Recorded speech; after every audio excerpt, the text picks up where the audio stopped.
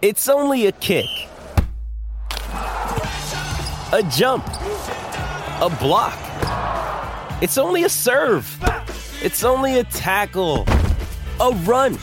It's only for the fans. After all, it's only pressure. You got this.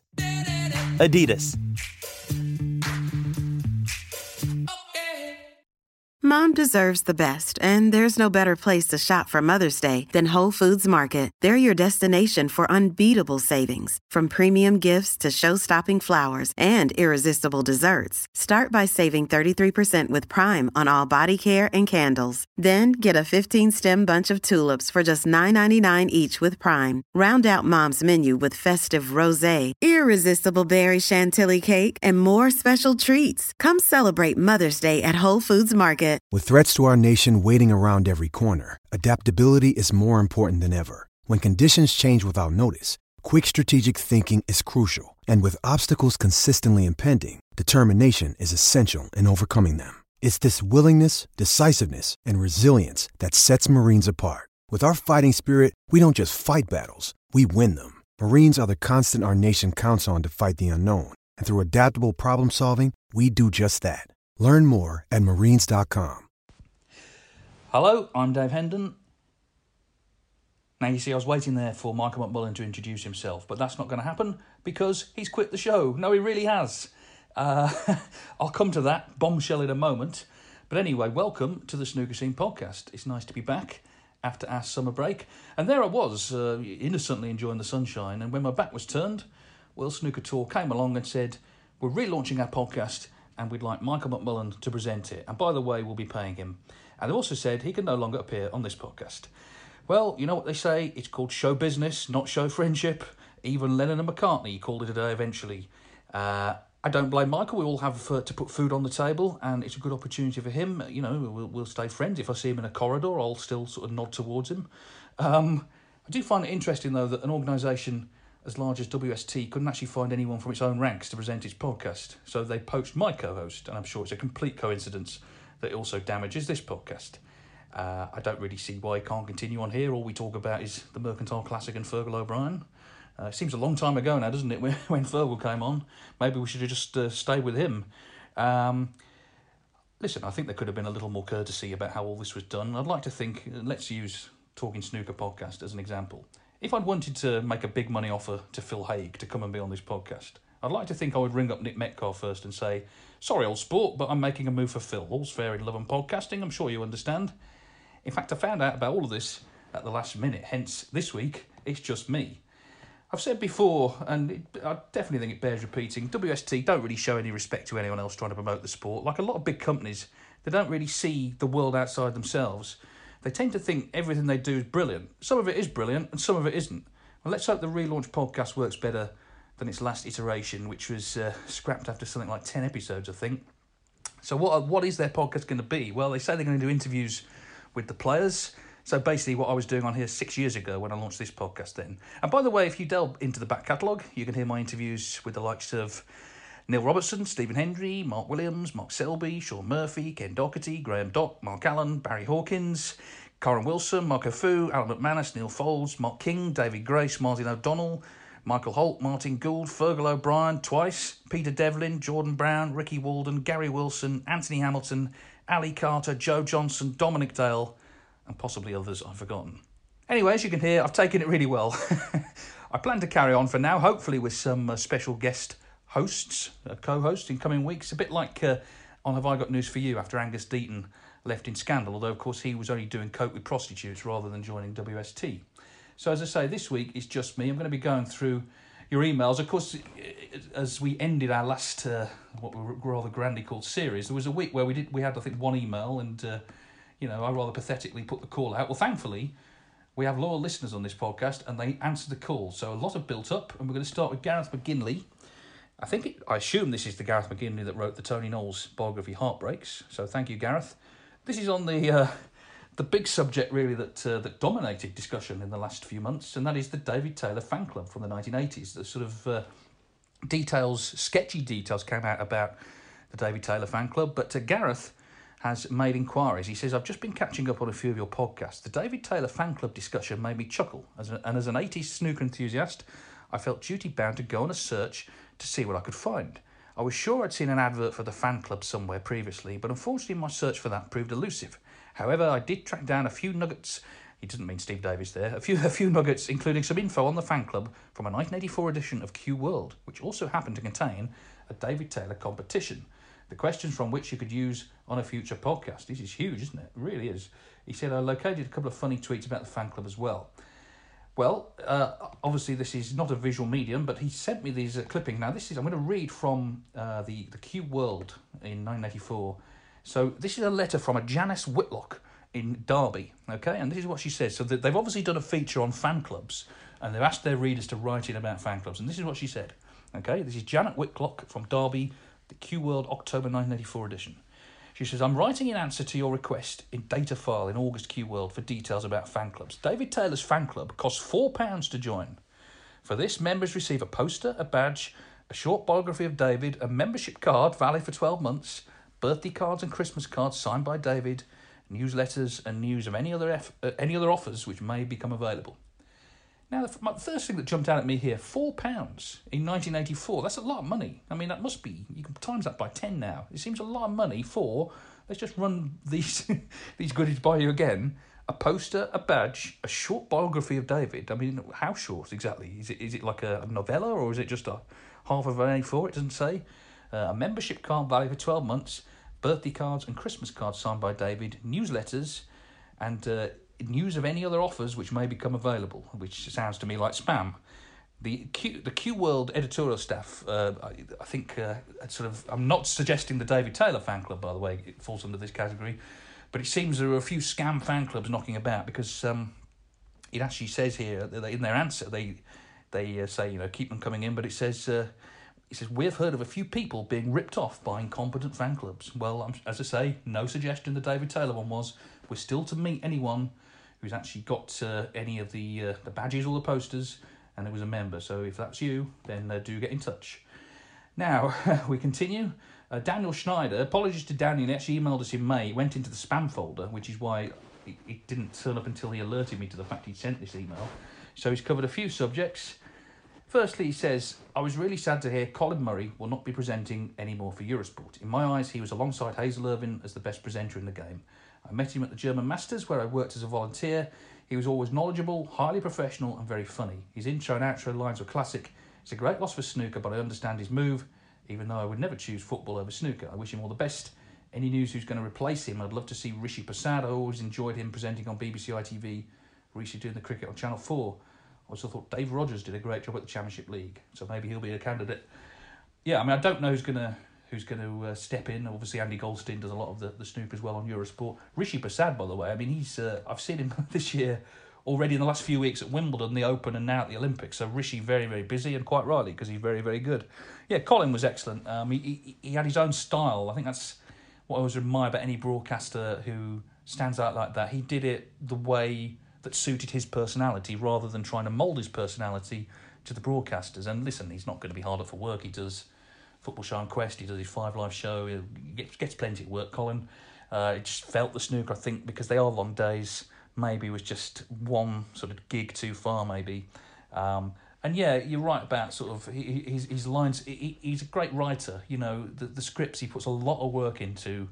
They're not just sort of the usual sort of banalities, if you like. He puts a lot of work into them, and as I say, we'll see plenty of him, just not anymore on the snooker. Daniel's next point is the Q School. He says it's a real shame there were still no streams available for Q School. As I say, he wrote this in May. Do you know why this is? These days, streams are very easy to set up and not expensive.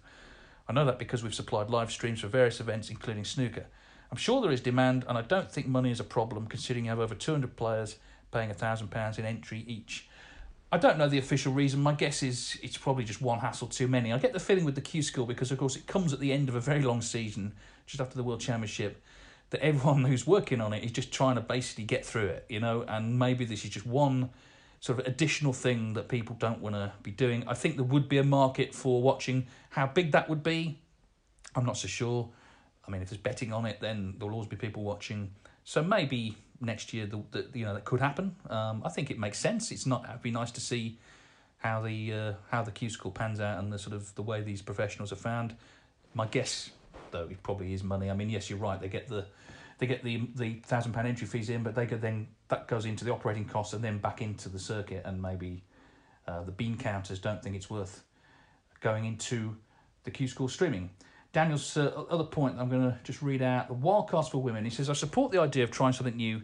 But just to remind you, Brianne Evans and On Yi from Hong Kong have been given tour cards. They're not wildcards, actually. They're tour cards as the women's circuit is now a qualifying circuit. So a bit like the non-British like Africa Tour, Australia Tour, some of the amateur tours, Challenge Tour, that sort of thing. 2 cards for the women's circuit. Anyway, he says, I support the idea of trying something new to see what impact it might have. So from a commercial point of view, I think it's good to have 2 women on tour next season. However, I don't think the women's tour should be a qualification to the main tour, as it's not open to everyone. Some might say so aren't under-21 championships or regional championships. True, but everyone is under 21 once in their lives, and everyone lives in a region where they have a chance to qualify through a regional championship, and women can play in almost every one of them. And even if there is one championship where women aren't allowed to play in, the answer shouldn't be to create more closed competitions, to make everything open to everybody. If you look down the women's ranking lists, there are players in the top 16 who've never made 100 breaks. The competition for the top women to qualify is basically only 2 or 3 of the top women players. And yes, that's probably similar to championships in Africa or Oceania, but I don't support their tour cards either, considering there's very little competition. I think a good idea would be to let winners of low competition championships, Africa, Oceania, America's women's tour, compete for one tour card in, let's say, best of 19 matches against each other, and everyone who doesn't get through gets free entry to Q School. One last thing on that topic, it's very difficult these days to discuss things like that, even worse when it comes to political topics. Even though I supported maybe 90% of the decisions, some people on Twitter were trying to label me as if I'm against women to even exist. I don't care what people on Twitter say, but if they want to convince people from their position, maybe it's not a good idea to throw even people that are very close to their position in front of the bus. Ridiculous. Well, Daniel, that's Twitter, really, isn't it? I don't think that won't come as a surprise to anyone who's observed that medium, which I think most people would agree has kind of gone downhill over the years, and in this sort of time of division we live in, has continued to contribute to division. In terms of your overall point, I understand what you're saying. I support the places for the women, and indeed for the Africa Tour and Oceania Tour and all the rest of them, because it reflects well on snooker. It opens the game up to potential new markets, and it's a good commercial decision. And there's a difference between a commercial decision and a strictly fair decision. And as I've said before, I don't think it's fair that the whole circuit's based in the UK. For all these other countries. So it's, I think, a decision that yes, there's the standard is lower on the women's circuit. It's lower on some of these overseas circuits, but having a chance to prove themselves and to improve, I think, personally, is a good thing. I'm going to take just a brief second to have a drink of water. You see, when Michael was here, you remember Michael? He used to be on the show. He could have filled in there. But anyway, we continue. Martin Eccles.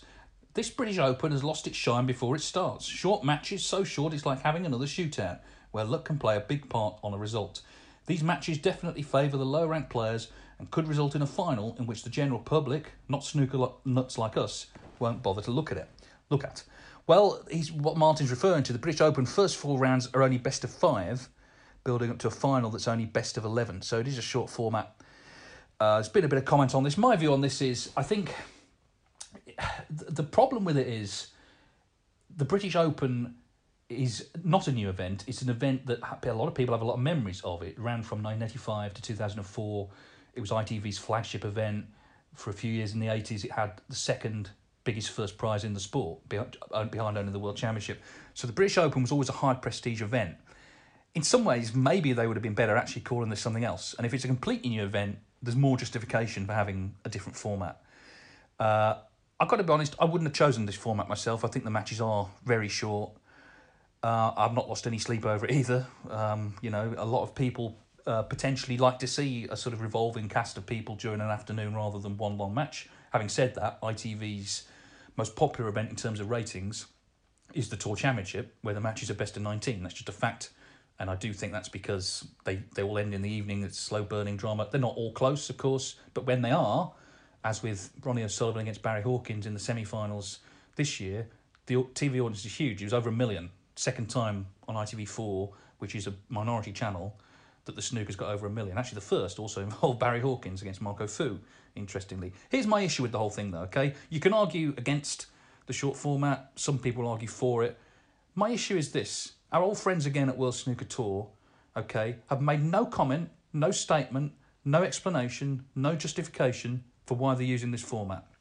What they did was, when the tickets went on sale, they linked to the ticket order form, and people noticed it there. They didn't say in their press release or in their story on the website, by the way, we're using this format and this is why, got on the front foot and explained it. They just haven't said a word about it, which suggests to me they don't have a lot of confidence in it. I've got to tell you this as well, it wasn't ITV's idea. This format was signed off before they came on board. Now, they've gone along with it, they're not against it, but it wasn't for the demands of TV.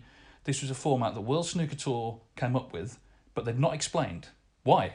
Why not just come forward? Maybe they're spending too much time planning their new podcast, he says, not letting it go. But why not just say, what is the reason? What is the reason? They haven't said why. You know, there might be a perfectly good reason, but at least come up with something. Don't just leave everyone hanging, because it looks like actually you don't want anyone to notice. Well, people have noticed. I know a lot of players are not happy. Some players I've spoken to are all for it. They're all for a shorter format. They're all for any format, actually, if you've got a chance to earn 100 grand out the week. But I just find it incredible. They haven't given any reason why they're using this format. I find it amazing, actually. Maybe they will before the event starts, but they haven't yet. James Evans. Since discovering your brilliant podcast a few months ago, I've been hooked and listen every week, usually when I'm walking the dog. Admittedly, not hooked enough to trawl back through past episodes, like some have done. I love the guy who went back to episode 1 and was keeping Fergal stats, etc. Yes, we've not heard from him for a while. Maybe he's found something better to do. He said, and last week's hard listen was in the realms of so bad it's good territory. But still, you can count me in as an avid fan. Keep up the good work. So, in this quiet time between seasons, I thought I'd get your view on something that's been bugging me for years whenever the situation crops up. When a player is, say, 27 behind with 27 remaining, and all colours are on or near their spots, they invariably clear up for a respotted black. Now, I love a respotted black as much as the next person, but it's a lottery, isn't it? Especially with the coin toss. So why then, doesn't the trading player, instead of clearing up, try and set a snooker? Get foul points, then win the frame outright while they've got control of the table, instead of leaving it to chance. Well, you're right. I mean, they tend to play for the respot now. Going back, a few decades, you did see more often these sort of old school players. They would at times play for the snooker, but I think it's in a player's DNA. If they got a chance to win the frame, and really, the black coming back on, you still have the chance to win the frame, then why not play for it? Because the snooker, could go wrong or whatever.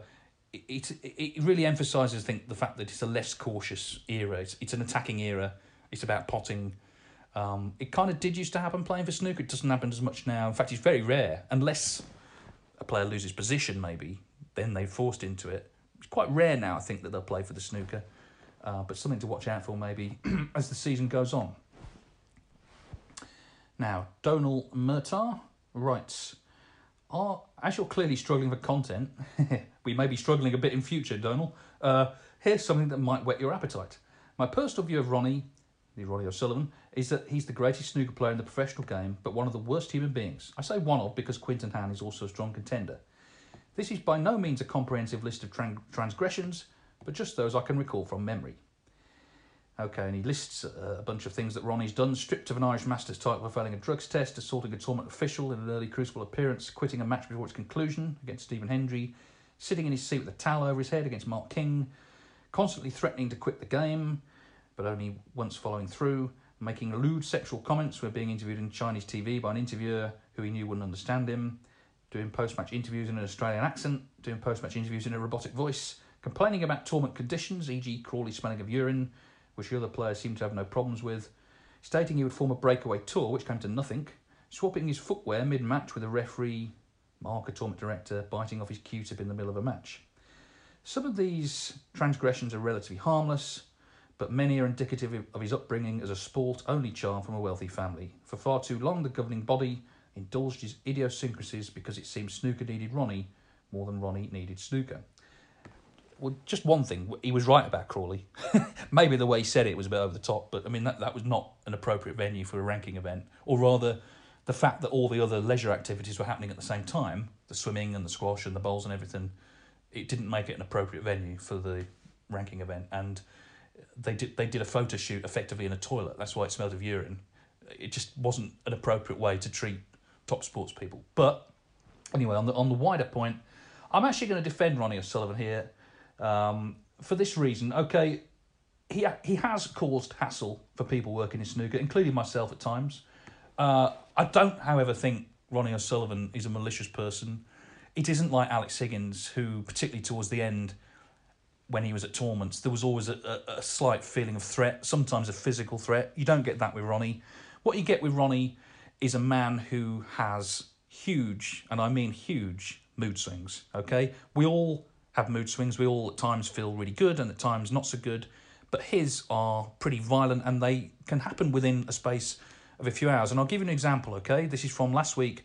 I was at the Championship League at the Morningside Arena in Leicester, and Ronnie was playing first match of the season, turned up for his match at 12 o'clock, could not have been in better spirits. He was really buzzing to play. I mean, I wasn't earwigging, but he was literally sat next to me. He was on the phone to someone saying, yeah, I'm playing snooker again, really looking forward to it. And he was looking forward to it. You could see he was chatting to everybody, really good mood. He said, yeah, Leicester's nice, isn't it? Next time I'm going to come on the train. It's only an hour from London. There's a canal, I can go running. I'm going to get some pals to go running with them. All was good. He went out and played his first match. He didn't play great, but it was the first match. He won. But then he had a 4-hour gap until his second match. And that's a lot of time when you've got nothing to do. He couldn't actually go running last week because he had an injury.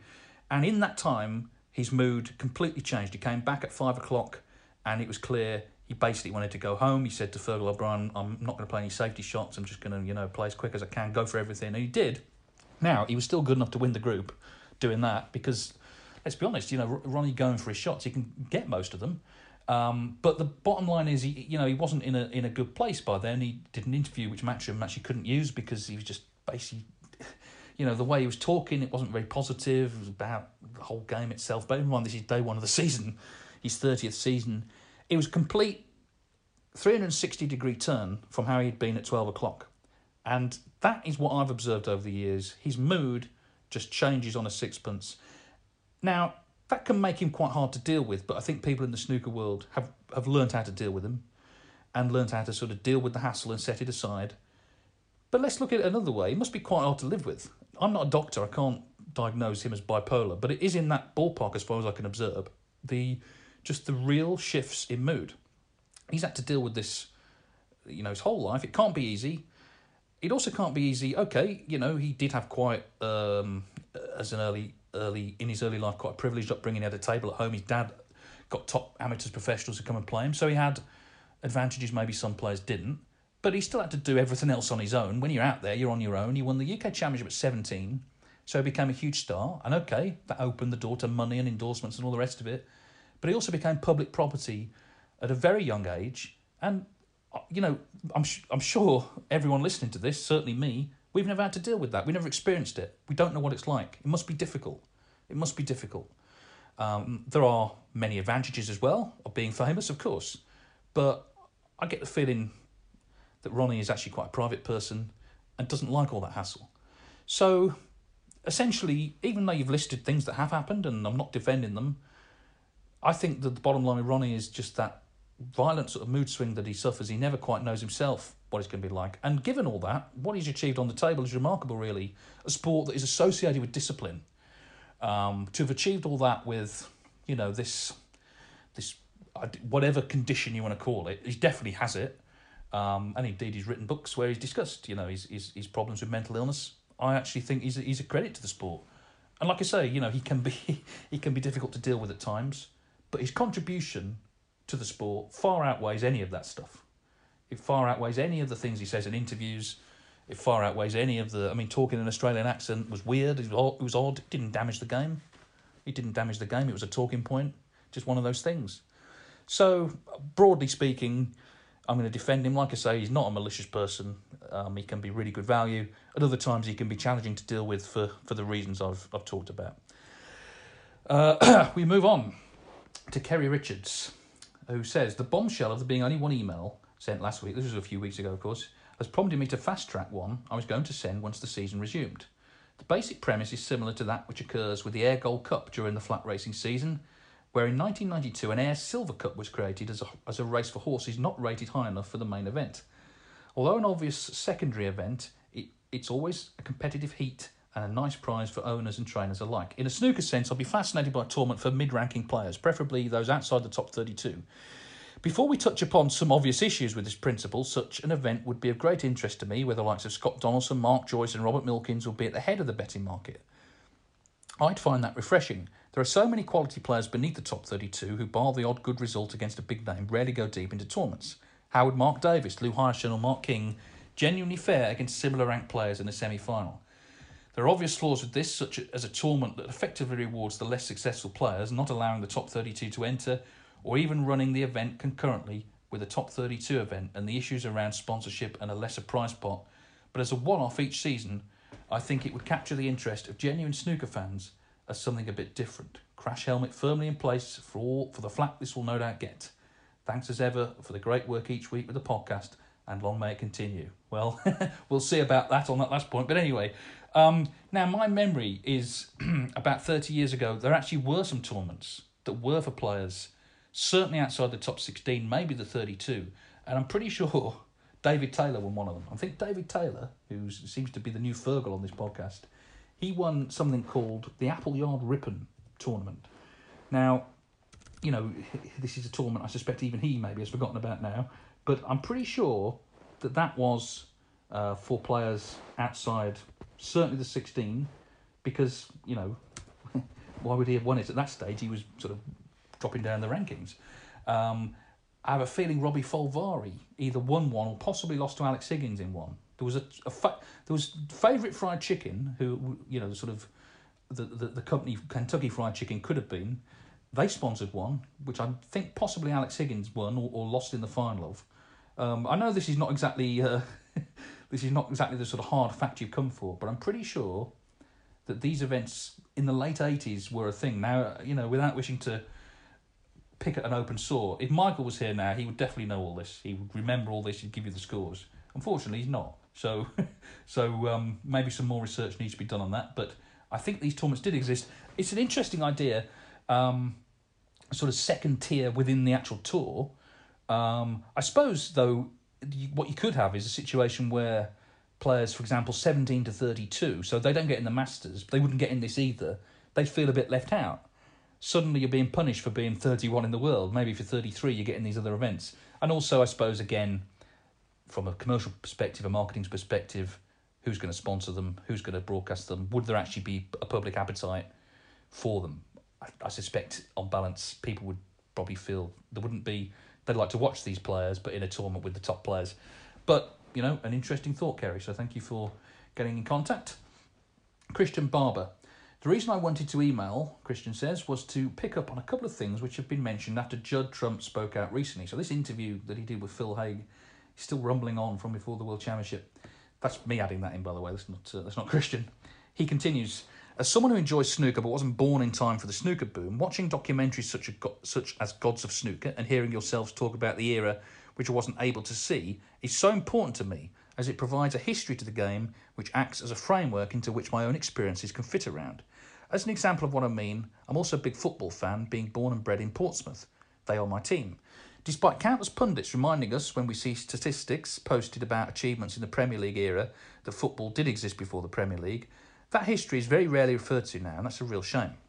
For someone like myself, I wouldn't have had the opportunity to learn all about club legends such as Jimmy Dickinson and Alan Knight if we hadn't had the opportunity to look back and enjoy the past, and it's helped to shape the way I act and feel about my football club. But this history is sometimes hard to come by because all focus is now on the Premier League era. Back to snooker then, and my point really is to encourage you to keep doing exactly what you are. Make those niche references, refer to the past as often as you can, because for me, it allows me to fill in the gaps in my snooker knowledge. I know all the main stories, but sometimes you guys just have to mention something little that makes no sense to me, and it happens a fair amount, but it gives me the opportunity then to research that and to continue to backfill my knowledge base. In fact, the kind of thing that I'd love to hear is something like a short or even better long profile on past players. I'm not sure if it's something you've done in the past, but a short history, maybe pick one player per week, and a profile of players. Doesn't always have to be past players. You could do current ones too. Just something covering how they got into snooker, what their traits were, how successful they were, etc. Because even now, I hear you talking about players who were in the top 16 in the early 90s, and their names I've never heard before, and it'll be fascinating for me to hear more about them. Thank you very much, Christian. Well, on that latter point, I don't know how many back episodes you've listened to, but we did a thing a few years ago called the Snooker Player Bingo, which affiliates Neil and Alan and various people appeared on. And basically it was just chatting about sort of, well, in some cases long forgotten names, in some cases better known players, but stories about them. So maybe check those out. There's all sorts going on there. It was interesting, talk about nostalgia in snooker. It seems to me it applies to every sport. If you watch the European Football Championship, certainly on British television, the amount of nostalgia about the past when it came to the England team, particularly Euro 96, which has been romanticised to the extent where you could be forgiven for thinking England actually won it. The amount of times it's sort of wrapped up in this sort of bow of nostalgia. I'll go back to what I've said before. To me, history is very important. History is very important to know where you've come from, to know what's happened in this case in the snooker world, how we've got to where we are. Sort of dreamy-eyed nostalgia, pretending everything was better then, I'm not so keen on. But history is very important, and it's in the DNA of how we follow sports. Wimbledon was the same. There's a lot of sort of going back to the past there. We'll have it with the Olympics as well, because it's all another stitch in a great thread, isn't it? The World Snooker Championship, in a few years' time will be 100 years old. There's a lot of history there, and you're right. It's good to celebrate that. I don't think Trump is against history, though. Trump was against the sort of constant harking on about the same 3 or 4 kind of narrow subjects within a period of time. And I do understand his perspective on that. But it's good to know that you're up for niche chat. So we will, well, I say I will I will hopefully continue it. Right, we continue. Where are we? Tim 40. Thanks for such an entertaining podcast, Tim writes. Your show is now cemented into my weekly snooker diet, especially as I drive to my snooker league matches on Monday evenings here in Melbourne, Australia. After listening to episode 163 and hearing you only received 1 email, I got concerned you'd be deflated and hang up your pod mics. Well, Tim, irony of ironies, one of us has. Or rather, he's taken his pod mic to another podcast. So here's my contribution to boost morale and to remind you what you do means something to people. I was born and bred watching snooker, football and rugby league in Yorkshire, mainly in the 80s. However, snooker wasn't a game that was easy to take up back then as kids. I just couldn't walk into a smoky, beer-swilling snooker club in my school shorts, buy a shandy and slap my coins on the side of a table and shout, "I'll play the winner." I suppose Alex Higgins did. Anyway, forward 35 years, I was at a point in my life where I'd had it up to my eyeballs with my career as a creative in advertising. It just wasn't the same back in London in the 90s when you go drinking all day to get the creative juices flowing. Then later you'd stumble back into the office for some more drinking to be suddenly hit with a flash of genius. You'd furiously type away into the night on a typewriter to deliver an award-winning TV script before the deadline, then hit the bar again to celebrate a job well done. This again, Euro 96 seems to be in the background of this. He says, these days all the creativity, fun and money has been drained out of good advertising, so I needed creative outlet. I found it in snooker. Luckily, there was a snooker club 2 blocks away from my current advertising agency, where I was employed here in Melbourne. Neil Robertson played here in his early days. He says it's the RACV City Club. So I picked up the cue for the first time and took it upon myself to teach myself the game whilst being paid quite handsomely for it. Every day for the last 3 years of my full-time employment before opening our winery retreat, I'd take off to the club to work off-site, so to speak. Sometimes for 2, 3, 4, 5, 6 hours a day. Often I would see many of the club regulars and the resident club coach Robbie Folvari, but if you see him, ask him about that favourite fried chicken event. I'd see him looking on inquisitively. They probably wondered what I did for a living, as I turned out without fail every day with my practice routines. I was hooked. The passion for this sport inside me is huge, and in a small way, I'm a little sad I never took it up seriously in my younger days. However, I'm hugely grateful to have found this sport at this stage of my life, which gives me so much joy and a creative outlet that advertising just can't give me anymore. I'm also delighted to have found your podcast that also gives me anonymous amounts of entertainment. So chin up, boys. Keep up the great work, as snooker on your podcast still means something, unlike the dross of 90% of advertising out there. Thank you, and I hope the emails pick up. And he says, P.S. Since leaving my cushy full-paid practice arrangement, I've made my first practice century of 111. Well done. And the key phrase in there, I think for me, just sort of thrown away, was winery retreats. That sounds very nice, I got to say. But it's good. I think the key there is snooker. It is for any age, and one of the things in the last year with the pandemic, with the lockdowns, a lot of the social activity that people have got out of snooker, people who are never going to be world champion, they don't want to be, but they like to meet up with their friends maybe on a Wednesday afternoon. It's a regular thing they do. They play snooker, have a drink, have a chat, catch up. That's kind of gone. And this is true of any sport. It's not just, a lot of the sort of TV coverage of sport presses the buttons of excellence. It's all about being the best you can. I was just watching the Taekwondo final, as you do once every 4 years, and our plucky Brit got the silver. He was very disappointed not to get the gold, said he'd thrown it away. Now, at the top level, that is what sport's about. It's all about winning and losing. But in society, it is a social activity for most people, and playing snooker, meeting up with your pals to have a game, and just finding an outlet that way, is quite valuable and rewarding. Something people haven't been able to do in many parts of the world, although snooker clubs have picked up. I was talking to David Grace last week at the Championship League, and he said when the Northern Snooker Centre in Leeds reopened, there was basically a waiting list. People were queuing outside at 10:30 in the morning. They got 27 tables, and there were people queuing outside. So, looking forward to getting back to playing snooker. They all were. So, it shows you that it is a very important sport, not just for people to follow professionally, but actually to play socially as well. Let's move on to Ian Lewis, who writes, thank you to yourself and Michael for continuing with the podcast even during the season downtime. Yeah, well, it's a certain irony there, isn't there? I just had a couple of thoughts relating to recent episodes. Michael, remember him, mentioned there were some good videos appearing on YouTube recently of old frames, matches, etc. Just wondered if you and Michael had any favourite YouTube snooker channels you subscribe to for this content. On the recent discussion of Federer withdrawing from a tournament, I just wondered if a player does withdraw, even as late as, say, the semi-finals, do they forfeit any winnings up to that point, or does it depend on the circumstances? Well, on that latter point, it does depend on the circumstances. I mean, if you're taken ill, and you have a doctor's note, then you will get your prize money.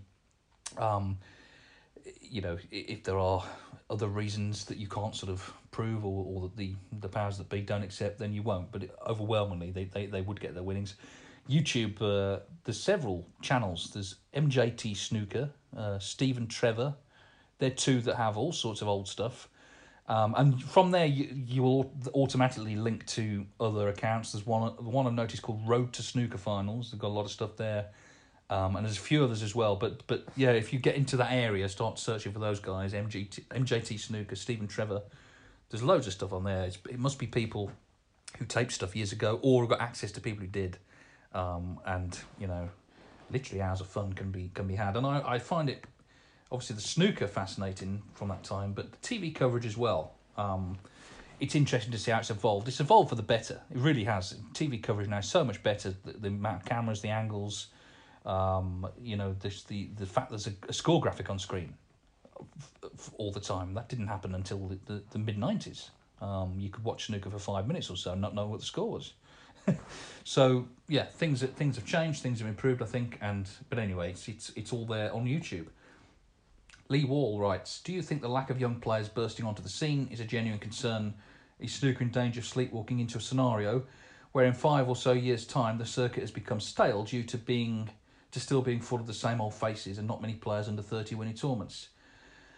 Well, it is a concern. They're coming through at a smaller rate. They're breaking through as champions as well later than they once did.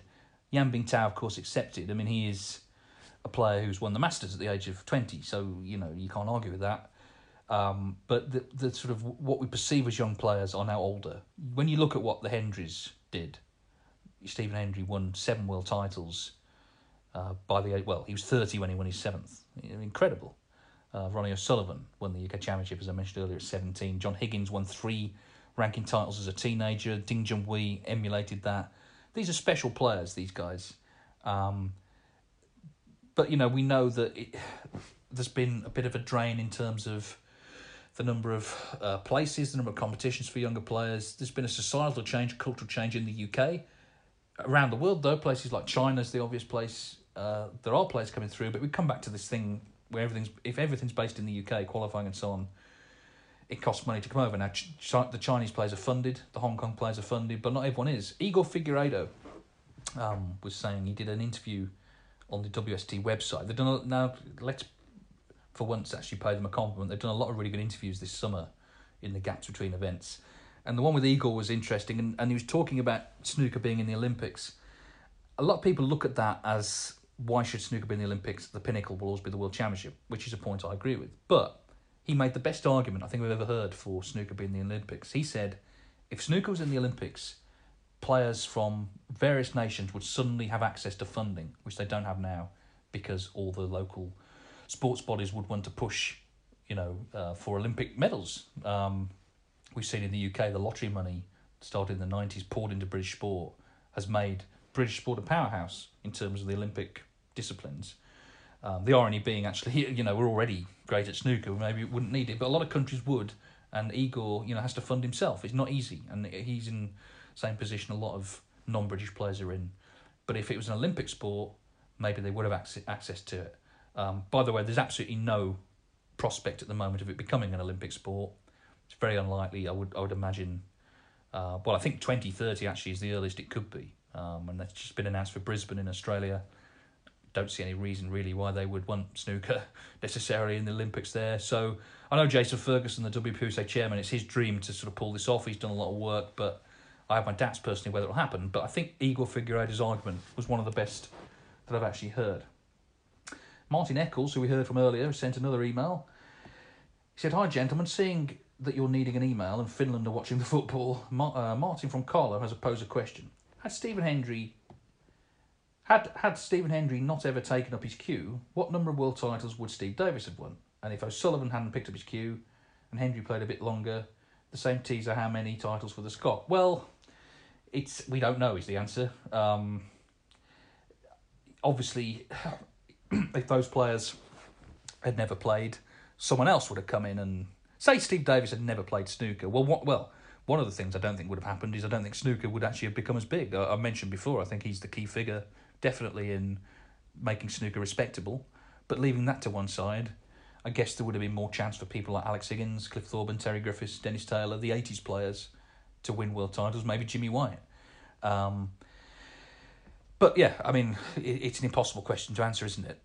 Someone else would have won them, I guess. Maybe, if Hendry had not had Ronnie O'Sullivan to deal with, or in fact Higgins and Williams, he would have won more, but there's just absolutely no way, I'm afraid, of proving it one way or the other. Tony Finnegan writes, "Just like to digress slightly with a story from one of my past visits to the World Championship at the Crucible, but don't worry, there is a point to the story. Listen, Tony, it doesn't matter if there is or not, I'll read out anything at the minute." He says, "It was back in 2005 and myself and a friend had tickets for the first round clash between Anthony Hamilton and David Gray. We knew Ronnie was also playing that morning against Stephen Maguire, but would be on the other side of the dividing screen. As both of us were big Ronnie fans, we were slightly disappointed but still very much looking forward to the Hamilton-Gray match. I even half-jokingly said, if our match finishes first, they may lift the screen up and we'll be able to see some of the Ronnie game. Well, these words came back well and truly to haunt me. The scene was set, the players were introduced, the screen came down, the matches began. Both Hamilton and Gray were clearly struggling with the occasion. There was no fluency, lots of unforced errors. The highest break in the first session I don't think got above 40. The groans from the crowds increased as more easy balls were missed, but no one could doze off because on the other table there were frequent bursts of rapturous applause and cheering as centuries, big breaks and long pots were flying in from everywhere. The crowd for the Ronnie game went for their mid-session intervals. The second frame for the Hamilton-Gray match was just starting. In the end, the players were pulled off with frames still to play to make way for the afternoon session. There were times when I just wanted to shout, please lift the screen up, but of course, as a snooker lover, I contain myself. Anyway, the point of this story, at other multi-table snooker events, there is a small waist-high barrier between tables which allows you to see the action on the other tables. I may be wrong, but I think the Crucible is the only multi-table event now with the floor-to-ceiling divider. So is this because the players obviously prefer less distractions from adjacent matches? Maybe it's so the sponsor can have a greater coverage area on the dividing screen, or is it the lack of space from a waist-high screen the players may be nearly touching each other with their cue arms? I realise it's always been tradition at the Crucible for the floor-to-ceiling divider, and after all, Cliff Thorburns 147 wouldn't have been the same without Bill Werbenick's head peeking around the screen as he was aiming for the yellow. I also remember Sean Murphy asking for the screen to be lifted up when he was on a 147, so to allow the whole crowd to see the action. He wouldn't have had to do this if there had been just a waist-high screen. I would be interested to hear yours and Michael's thoughts on this issue. Yeah, good luck with that. Should it change? Will it change? Or will the scramble for the Crucible seats situated on the centre aisle that allow views of both tables continue to be the most sought-after tickets on the circuit? Incidentally, I thought Anthony Hamilton's commentary for Eurosport at the last World Championship was excellent, and if he's listening, I hope he doesn't take this email about his previous matches too personally. Well, I sort of feel your pain, Tony, because one of the first matches I ever went to see, or tried to see, was at Trentham Gardens in Stoke, International Open, 1989. It wasn't on ITV, they dropped it, so to watch it you had to go to Stoke. And Hendry had just beaten James Watanabe, the new star from Thailand, in the Asian Open final in Bangkok. So there's a lot of buzz around the fact they'd drawn each other in an early round. I think it was even like last 64 or something, because obviously the rankings, were set for the year. So in fact, Watanabe being in the final made no difference. So I thought, got to go and watch that. But of course, I in my young mind, I didn't take into account that lots of other people would have had the same idea. So getting there, every seat was taken. And the nearest table was Terry Griffiths against Steve Newbury. Now, I love Terry Griffiths. He's one of my favourite players, favourite people. But his match with Newbury never seemed like being a classic, and indeed wasn't. And all the time, and we couldn't see the Hendry-Watanabe match, all the time there were these cheers and whoops and hollers from that one. So I've been in that position myself. I think you've answered it yourself there.